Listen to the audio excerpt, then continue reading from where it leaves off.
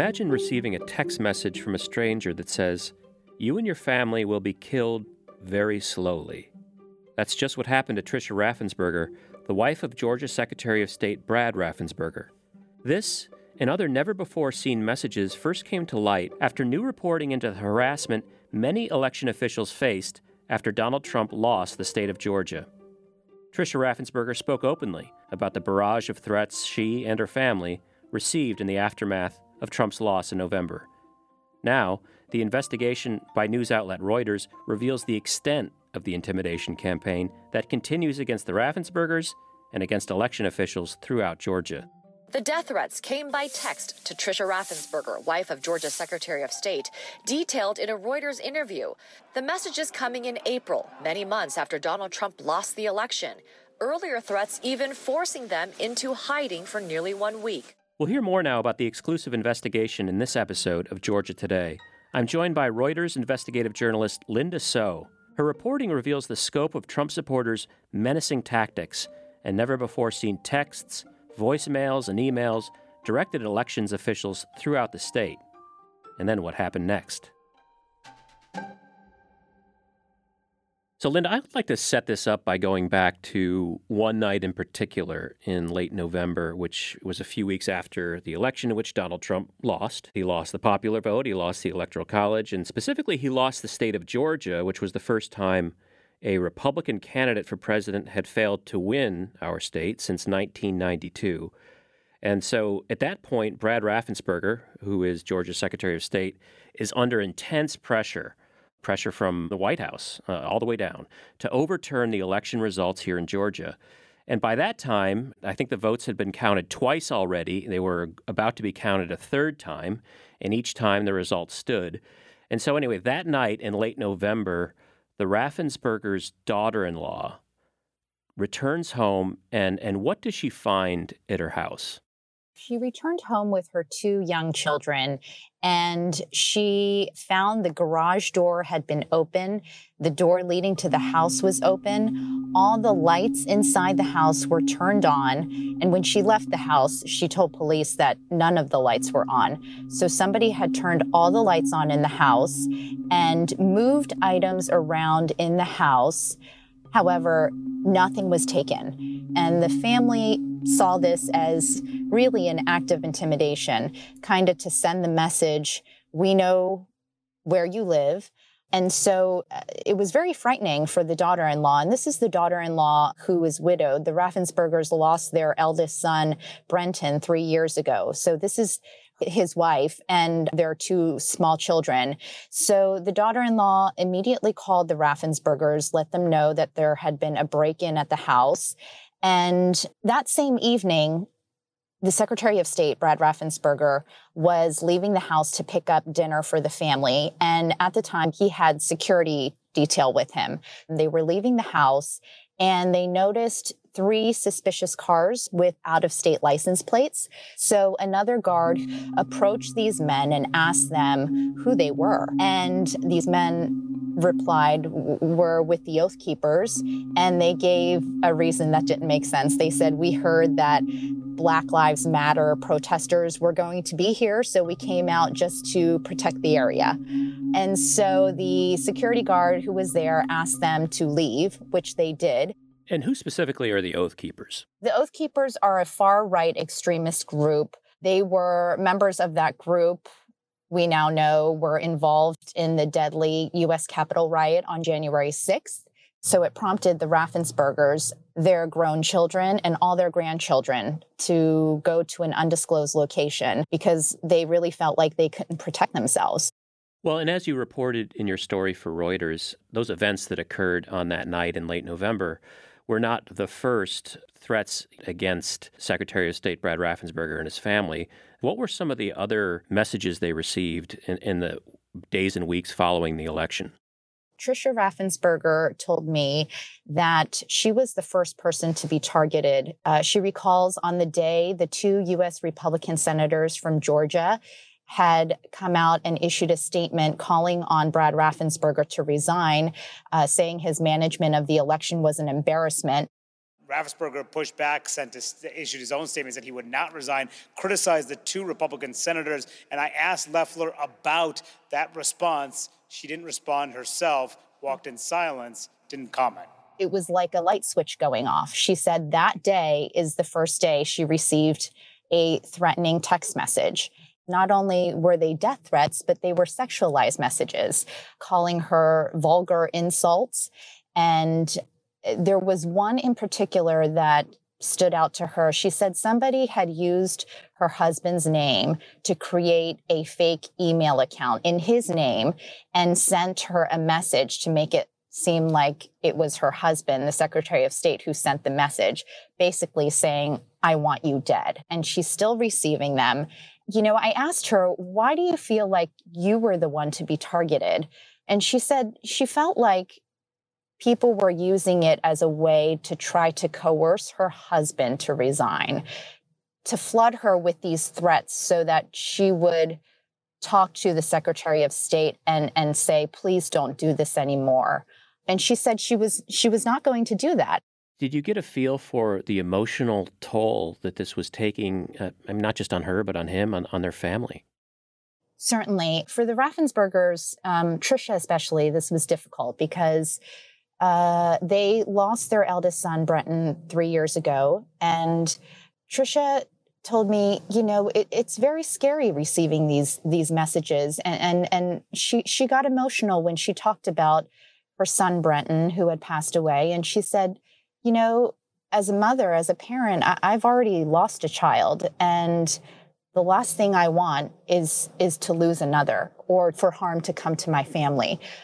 So it's been very emotional and a scary experience for everyone involved. And you reported that she even decided that she shouldn't host her 3 and 5-year-old grandchildren at her house. That was another thing. After they started receiving these death threats in November, she made the difficult decision of canceling the weekly visits with her grandchildren. These are the children of her son who passed away. They would visit once a week. She canceled weekly visits at her home with 2 grandchildren, 3 and 5 years old. I couldn't have them come to my house anymore. You don't know if these people are actually going to act on this stuff, she said. She didn't want her grandchildren to be exposed to that because they've already gone through so much. I want to read to you some of these text messages because I feel like just shows the seriousness of some of these threats that her family has been subjected to. These text messages came in April. One read, "You and your family will be killed very slowly." A second one said, "Please pray. We plan for the death of you and your family every day. I'm sorry." And a third read, "Keep opposing the audit of Fulton County's 2020 election ballots, and somebody in your family is going to have a very unfortunate incident." But this is the first time that we're hearing real details about the scope, the breadth and depth of those threats. Why are they speaking now about that? With Tricia, even though she is a very private person, I feel like she felt it was time to come out and speak about this, to let people know. She told me she finally felt it was time to share her story, so that this won't continue to happen, not only to her family and to her husband, the Secretary of State, but also to all the election workers, even the ones that we don't hear about, the volunteers who spend time on Election Day manning these polling centers. These incidents led Gabriel Sterling, a Georgia election official, to angrily call on Trump and Republican leaders to stop the disinformation and condemn the threats. Someone's going to get hurt, someone's going to get shot, someone's going to get killed.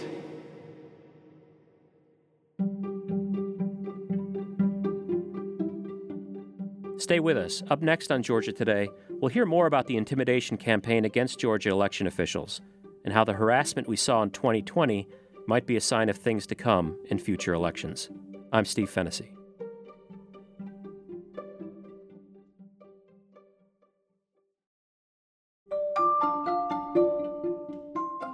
This is Georgia Today. I'm Steve Fennessy. In this week's episode of Georgia Today, I'm joined by Linda So, the reporter behind an investigation detailing violent threats and intimidation against state elections officials during and after the 2020 elections.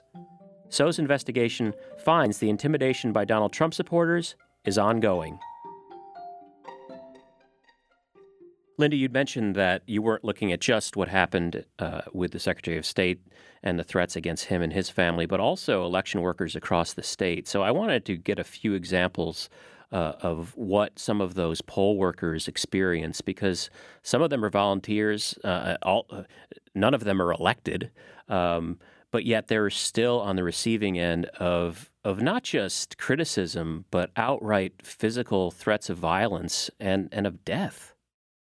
I spoke with a lot of people within the Fulton County Elections Office, and they too were fiercely targeted. Former President Trump had criticized and accused many of those workers of committing fraud, throwing out hundreds of thousands of ballots. None of that has been accompanied by any evidence, and that the results in Georgia have withstood 3, and we might be coming up on a 4th count.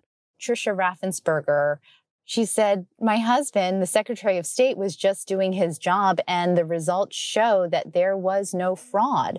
But yet, she is still receiving death threats. People texting her at all hours of the day and night. She says she goes to bed, she gets them. In the middle of the night at 3 a.m., she gets text messages. She wakes up to them. I spoke with Fulton County's election supervisor, who said between Christmas and around New Year's Day, he received roughly 150 hateful messages and phone calls, threatening all sorts of things. You need to get your act together, or people like me will go after people like you. I think you need a pair of handcuffs slapped on you. It's quite obvious the fraud that went on. So why don't you just come out and admit it and quit jerking the American people around? Just wondering how much they paid you. When I'm done with you, you'll be in prison. I spoke with Ralph Jones. He's the registration chief. He's been working in elections in Georgia for about 30 years. He's dedicated his life to this job. And he's an African-American man, and he received racist calls. He said one in particular was very disturbing. He received an email from somebody who said he deserved to be dragged to death. Behind a truck, right? Behind a truck, yes. And, he said that after the November election, one night, it was already dark, and somebody he didn't recognize showed up at his front door and knocked on the door and said, hey, I'm a new neighbor. I just want to talk to you. And Ralph Jones had lived in this neighborhood a long time. He knew who lived there and everything that happened. And so he knew that these were not new neighbors, that nobody knew had moved into the neighborhood. So he didn't open the door. So for these people who really are in public service jobs, and many do this type of work because, it's their civic duty. They see it as their civic duty.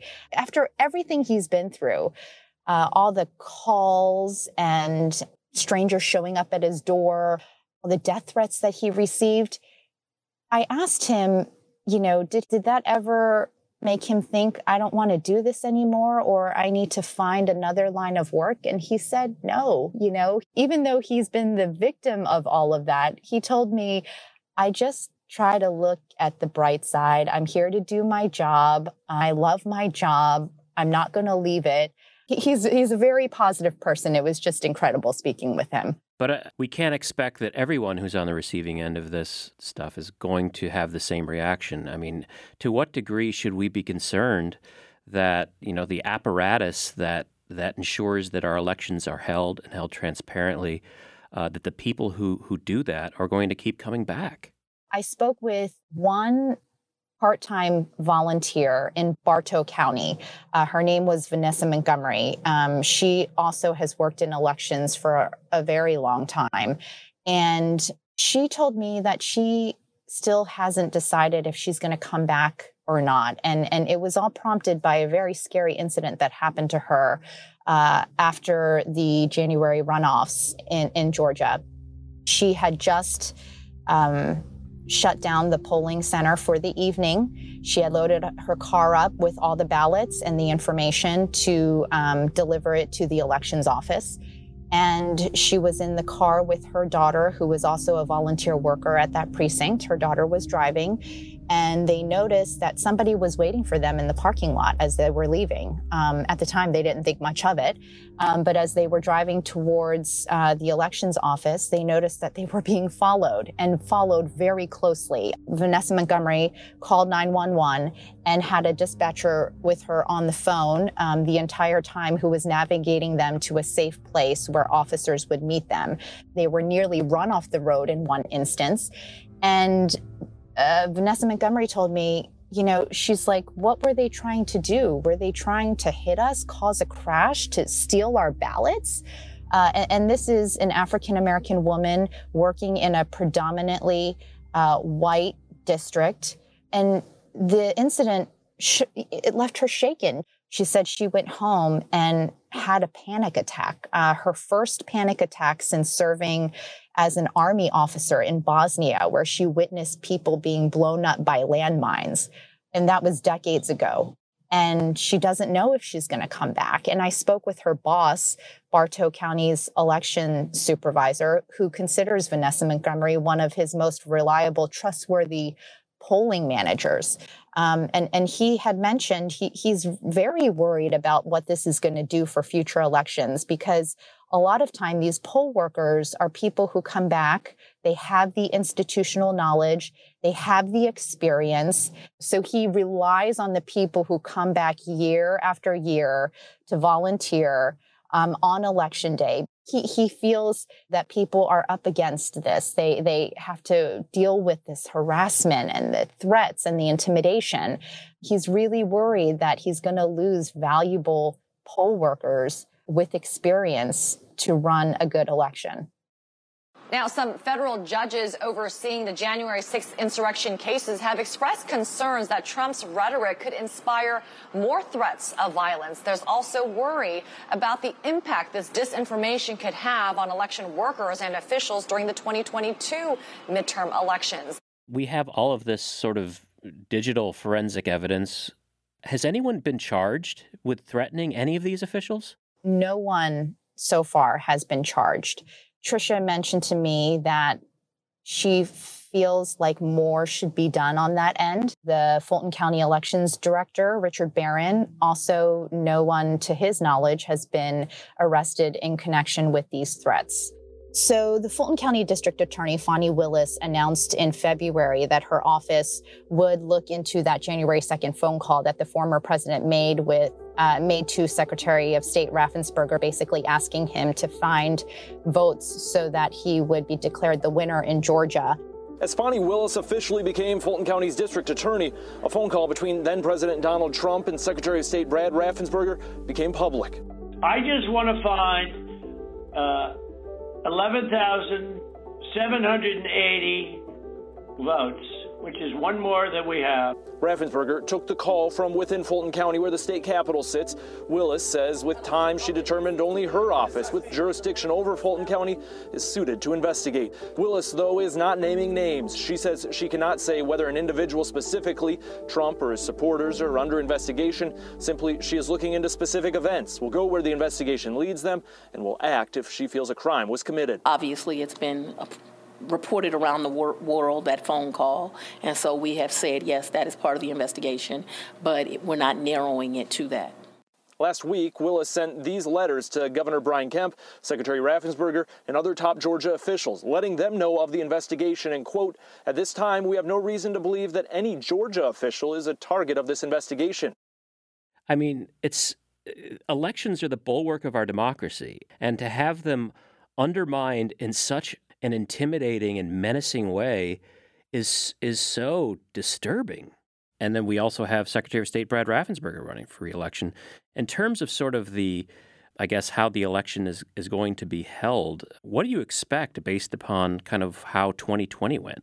Security in upcoming elections will be top of mind. They're thinking about ways to protect their workers center to make sure that not only the voters stay safe, but the people who are working these polling places stay safe. We're living through something that I thought only occurred in other places.